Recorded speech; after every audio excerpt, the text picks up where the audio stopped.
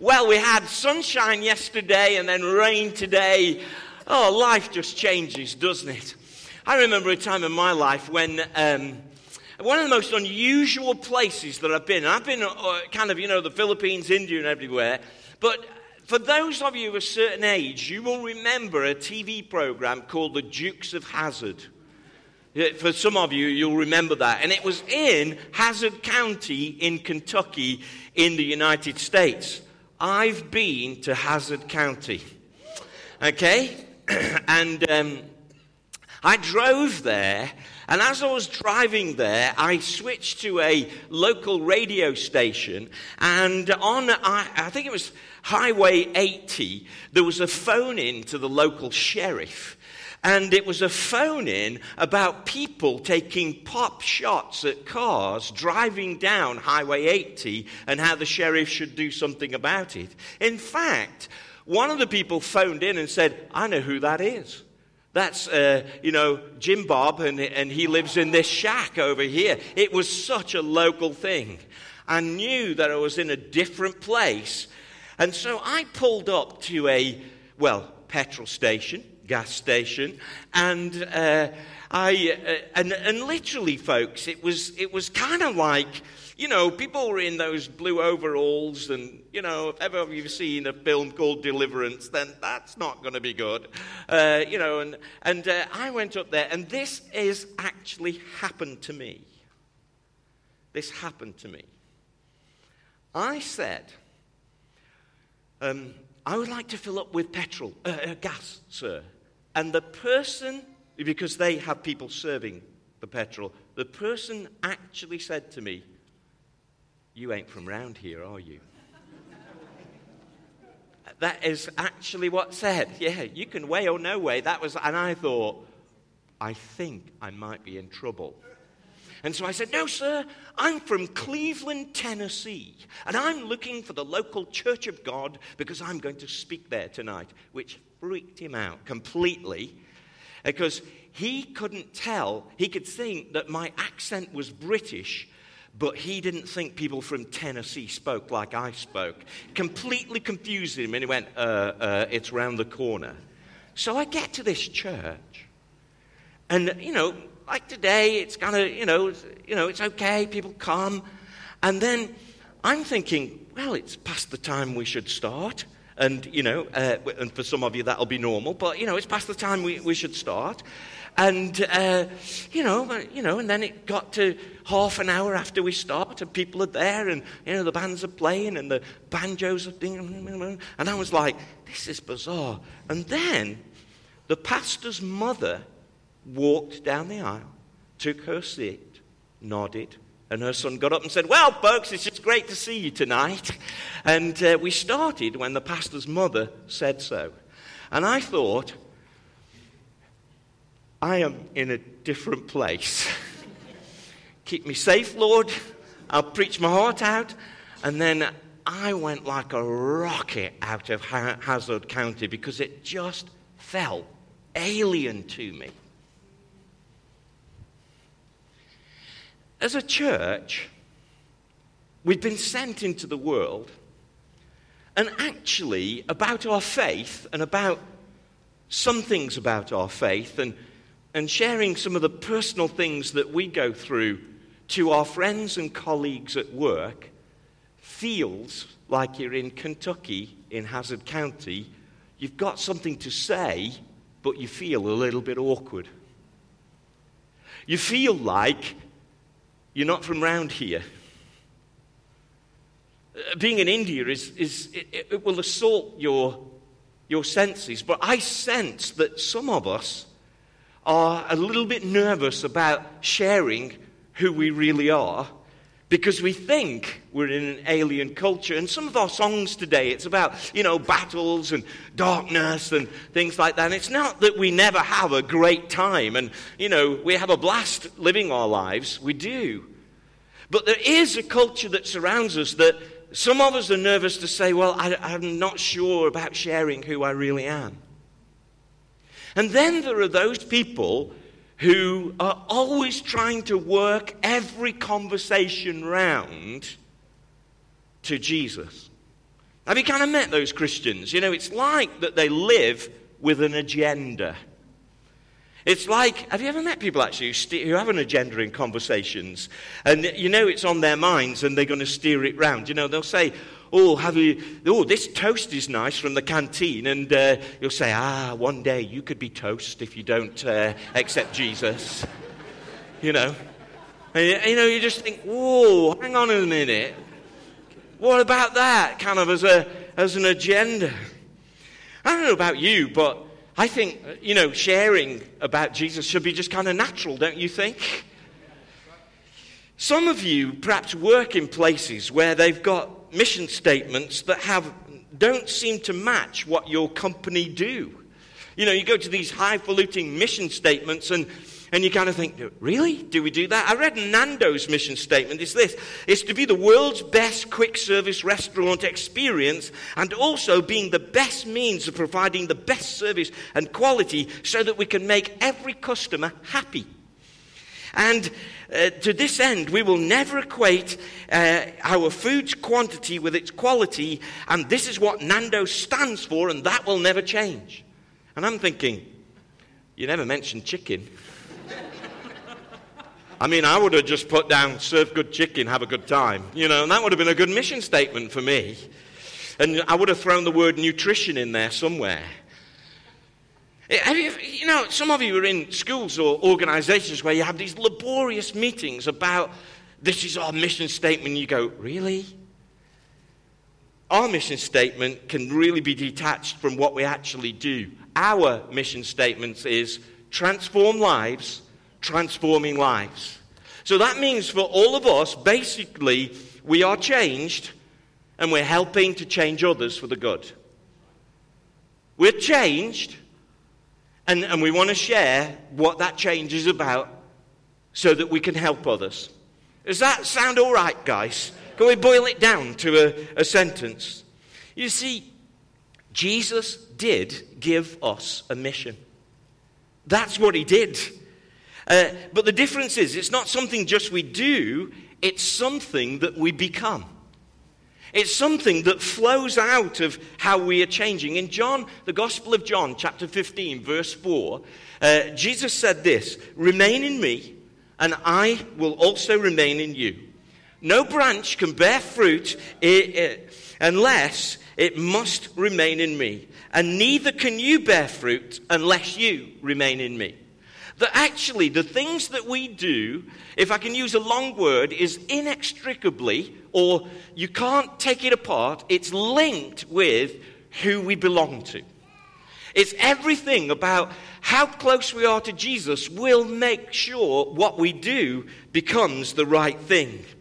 So today, I'm going to take a really simple approach, and let's look at what Jesus said our church mission should be. Now, church is many things to you. It's family, it's friends, it's social network, it's a body, it's a gathering, it's a worship experience, and as well as all of those things which are legitimate. However, Jesus actually commissioned us and said, do this. So it's important that we stay on track. I read a kind of parable story. I've kind of known it a really long time, and it goes like this. On a dangerous seacoast where shipwrecks often occur, there was once a crude, little, life-saving station. The building was just a hut, and there was only one boat. But a few devoted members kept a constant watch over the sea. And with no thought for themselves, they went out night and day tirelessly searching for the lost when a ship went down. Many lives were saved in this wonderful little station so that it became famous. Some of those who were saved and various others in the surrounding areas wanted to become associated with the station, and they gave of their time and money and effort to support it in its work. New boats were bought and new crews were trained. Kelechi, put the lighthouse thing on the screen. The little life-saving station grew. And some of the new members of the life-saving station were unhappy that the building was so crude and so poorly equipped. They felt that a more comfortable place should be provided as first refuge for those who were saved from the sea. So they replaced the emergency cot-type beds with more comfortable beds. And they provided better furniture, and they enlarged their building. Now, the life-saving station became a popular gathering place for its members, and they redecorated it beautifully, and they furnished it as a sort of yacht club. Less of the members were now interested in going out to sea on life-saving missions, so they hired some lifeboat crews to do the work. The mission of the life-saving station was still given lip service, but most of them were too busy and lacked the necessary commitment to take part in any life-saving activities. About this time, a large ship was cruising past the lighthouse and the coast. And it got wrecked off the coast, and the hired crews brought in loads and loads of wet, dirty, half-drowned people. They were sick and exposed to the elements. And some of them even had different colored skin from the people in the lighthouse saving station. And they spoke some strange languages. And the beautiful new club was considerably messed up.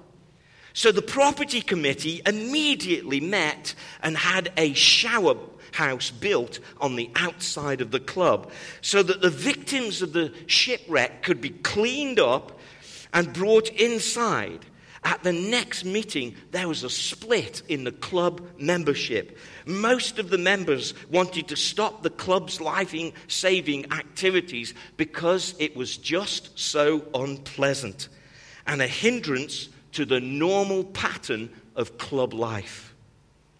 But some of the members insisted that a life-saving station was their primary purpose and pointed out that they were still called a life-saving station.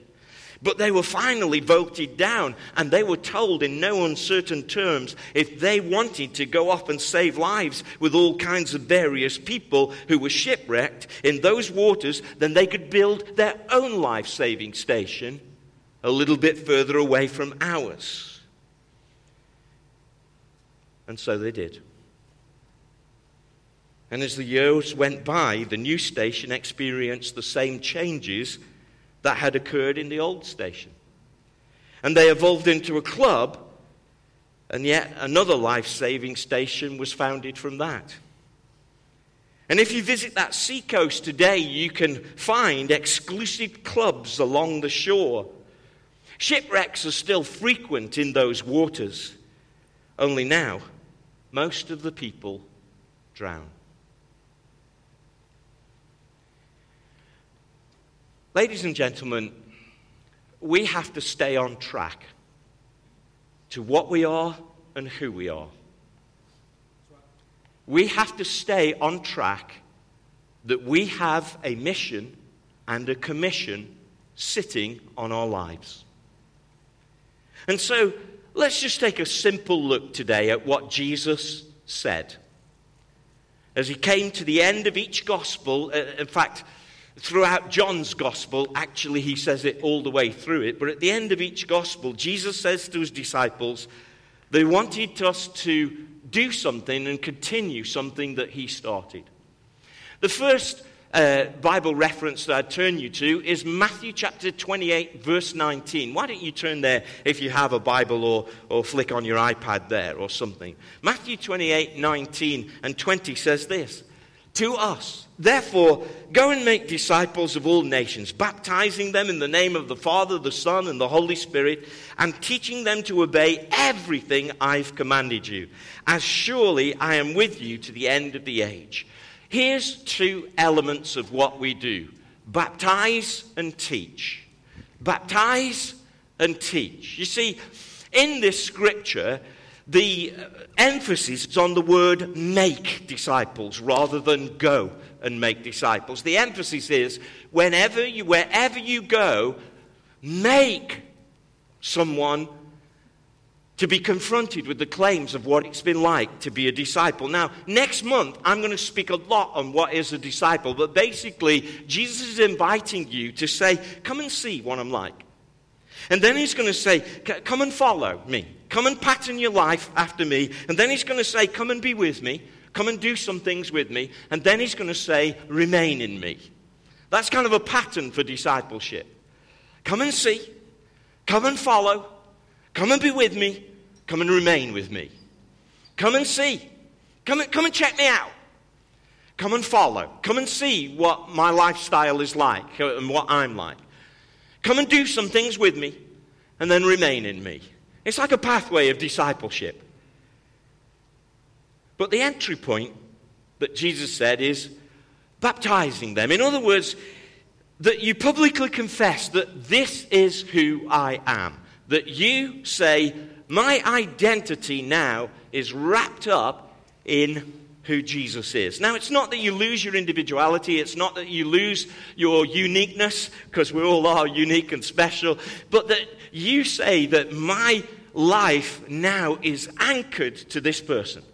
And I'm going to have my identity in him and with him. And then it says that we teach everyone to obey everything that Jesus commanded, that we partner in life with him about how he says life should be. In other words, we gain our identity and then we identify with him. That's what Jesus left us to do. You know, there was a survey taken in the United States about how many people could remember the Ten Commandments. And no, we're not going to test it today. How many people could remember the Ten Commandments? And how many people could remember what was in a Big Mac?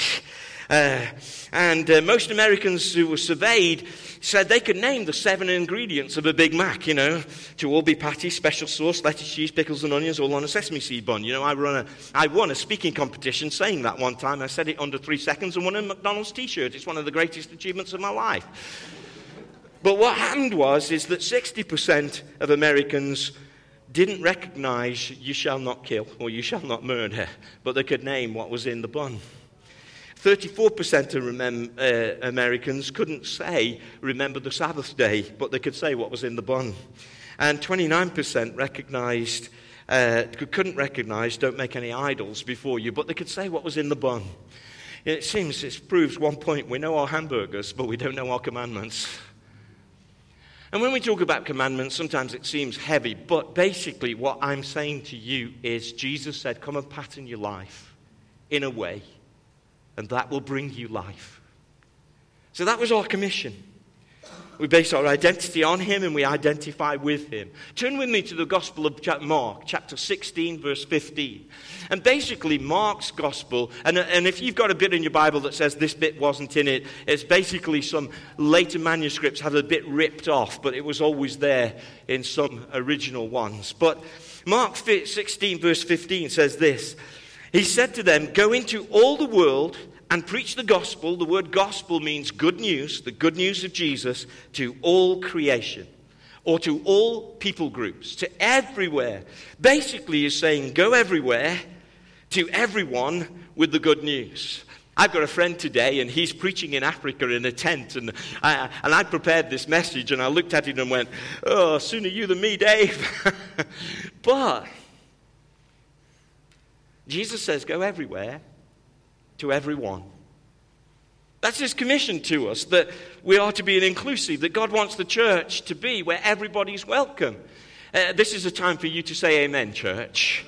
Everybody's welcome. Whatever color skin they have, whatever language they're from, that no one is to be missed out in our hearts. Mark goes on to explain that this will be a bit of a tussle. That there'll be some wrangle over the fact that we are to preach the gospel everywhere. Not everybody will receive it. Not everybody will understand that it's good news, but it is good news. The good news is that God loves me. He loves me. He's not angry. He's not some old granddad in the sky. Oh, had a funny moment yesterday. Really funny moment. You know all the climate change protesters that have been going on? I was sitting there watching that, and I said to my son-in-law, you know, when you get to my age, you have to resist being that grumpy old person that says, those young people should go get a job, and, or get back into school. And I was resisting that because I'm kind of thinking that something good's going on. And as I said that, an old guy was on TV and said, these young people should go get a job. And my son-in-law said, yeah, you mean like that guy? I said, yeah, that guy's on the inside of me, and I'm just dealing with that in Christ. But God isn't a grumpy old person. He loves us. And the gospel says he loves us, but we've done something wrong. That we've actually thought something or done something that isn't the best for us. In fact, the Bible calls it sin. But the Bible then says that Jesus came and he died on the cross for us, so that he could pay the price for everything we've done wrong. And so that then we have a question. Would we accept that and put our wrongdoing on him? Could we be humble enough to say, well, that counts for me and I receive that into my life? You see, that's the good news. It's a good news.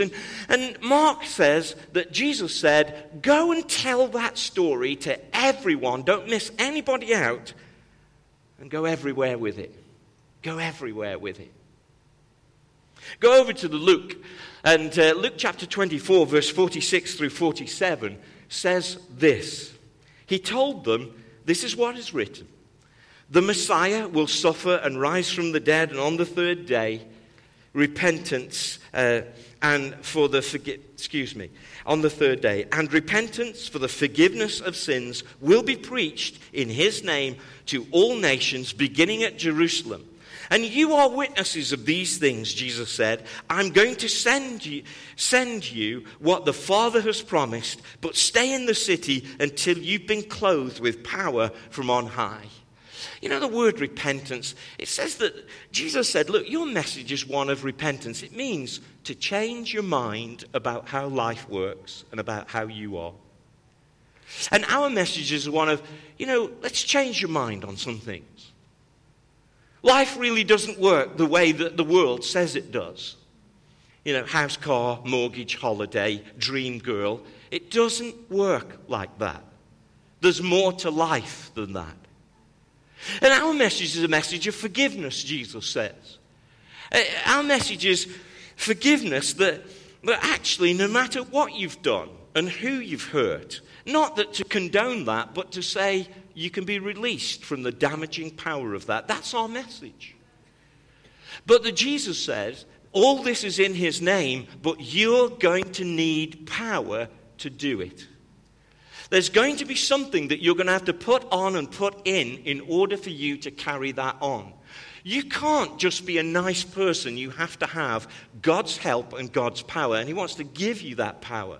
And so, if you felt like me in Kentucky, you need to say, God, would you help me to share this message? And he'll give you his Holy Spirit and his power to do it. That's what Luke says Jesus said at the end.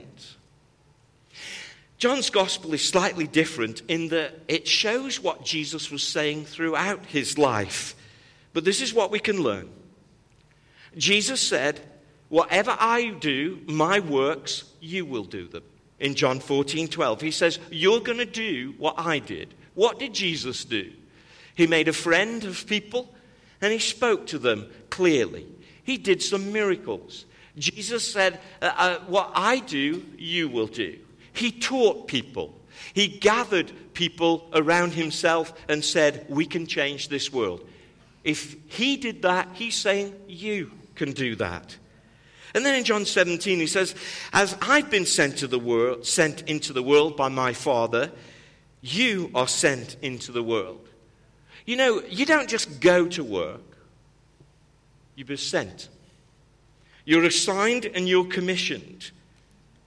there is something sitting over our lives as people in church where we say, I don't just show up, I'm assigned here. Now, that doesn't mean say you can never change your job, but many of us have got to have a sense in our lives, God, I'm on your mission here. Now, one of our missions is to do an excellent job at work, that we don't just sit around, telling people about Jesus and think we should get paid for it, that actually, by the way that we work, we've been sent there by God. Amen, church? But just the way that Jesus was sent, I wonder if we could go about our lives as if it was on purpose we've been sent. And then Jesus said something else in John 17. He says that you must be one. The same oneness as the Father, just as you are in me and I'm in you, may they also be in us, that the world may believe that you've sent me. I have given them the glory that you gave me, that they may be one, just as we are one. In them and you in me, I in them and you in me, so that they may be brought to complete unity. We're in a world, we're in a nation that does not have unity at the moment. And one of the striking witnesses that we could be is to be a loving people in unity, because then the words of Jesus would come true. Then the world will know that you sent me and have loved them, even as you have loved me. Your togetherness, your unity, your kindness, your love for one another is a huge witness to everyone outside. People are longing for the type of familyness that we have here. The way that we are with each other is important. It's a witness.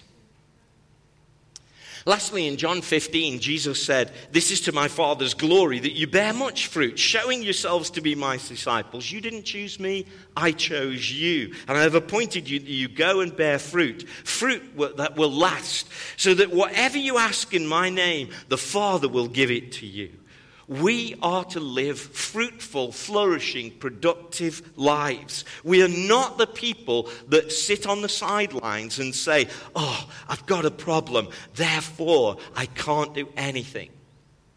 We are actually the people that say, "Jesus, as I walk with you," now it's okay to have some time out, sit in the sidelines.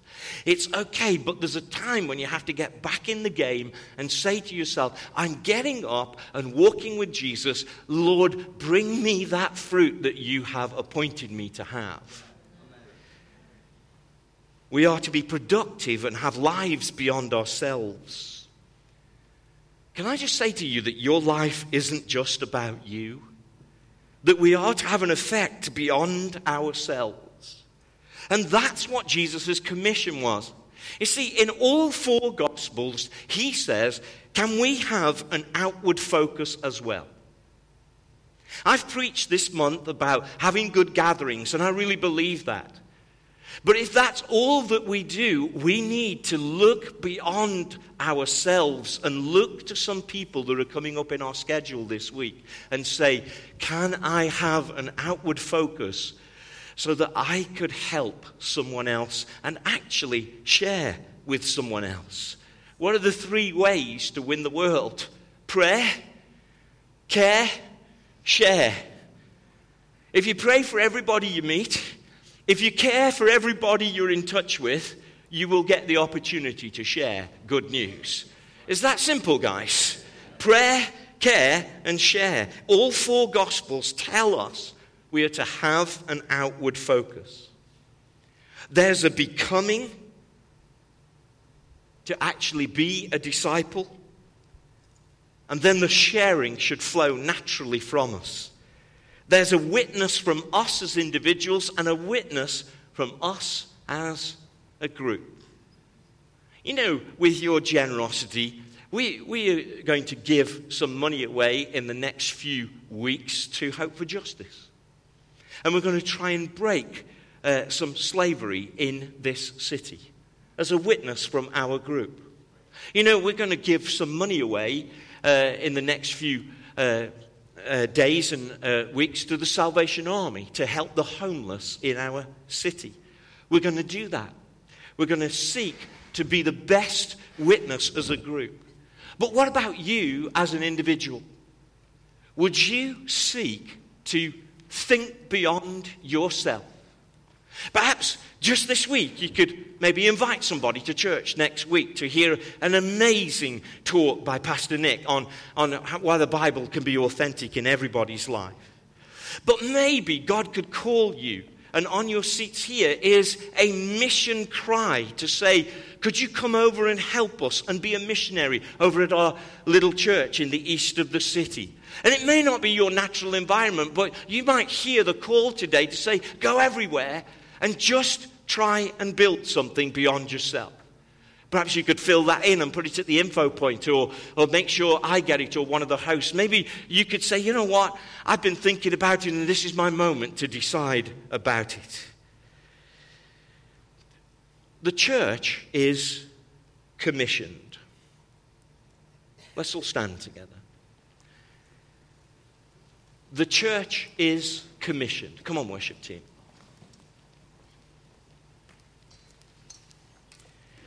There is something that sits over our lives.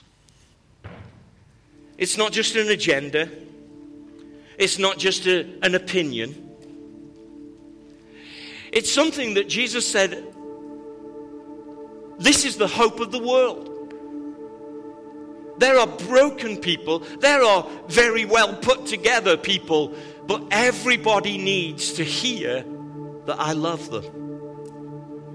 And he didn't say, I will shout from the sky and give them lots of signs, although he does give people signs and coincidences. I call them God incidences. He does that. But you know, the most way that he wants to share his love is through you. So you have a commission sitting over your life. And the commission is that we share him. And we become like him. And we must build our lives around it, and we must weave it into everything we do. Not as just a tick box and an agenda, but something that naturally flows from who we are. We are to become, and we are to call others to become like Jesus. So this week, I wonder if I could give you a little assignment. First of all, could you tell someone your story? Could you just say, hey, this is, just naturally as it comes up, could you say, hey, this is how I came to faith? Could you just share your story? You see, Jesus said, would you be my witnesses? That means say what happened to you. Say what you saw. Say what happened. There's a really old hymn that says, you ask me how I know he lives. Come on, finish it off, some of you old guys. He lives within my heart. Nobody can take that away from you. That's your witness. So maybe you could share your story just once, and maybe you could just invite someone just to come to church. Just say, hey, come and hear this. Oh, sorry, you're on next week. I was about to say this funny preacher. So come and hear this really intelligent, handsome-looking speaker in our church. And the week after that, we'll get back to the funny one. Could you do that, church? Hey, it's really quiet in here. Could you do that, church? Could you say, oh, okay, Lord, I kind of haven't been outward looking enough.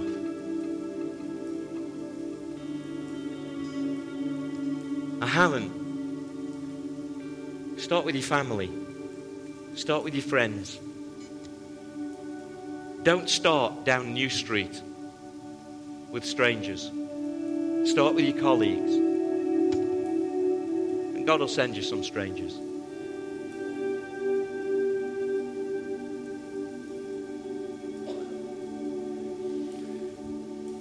A way of symbolically saying that I need power is perhaps just to hold your hands out. Would you join with me in that? If you're not used to that, then please just absent yourself, it's fine. And just for a moment, because we're all nervous about our commission, would you just say, God, would you just help me? Help me. Fill me with power. Just help me, Lord. Help me to share. Help me, Lord. And if you're here today and you're just checking out Jesus and checking out church, why don't you just say, Jesus, I want more of you. I want more of you. Holy Spirit, come and fill this, your church. We're going to sing a song.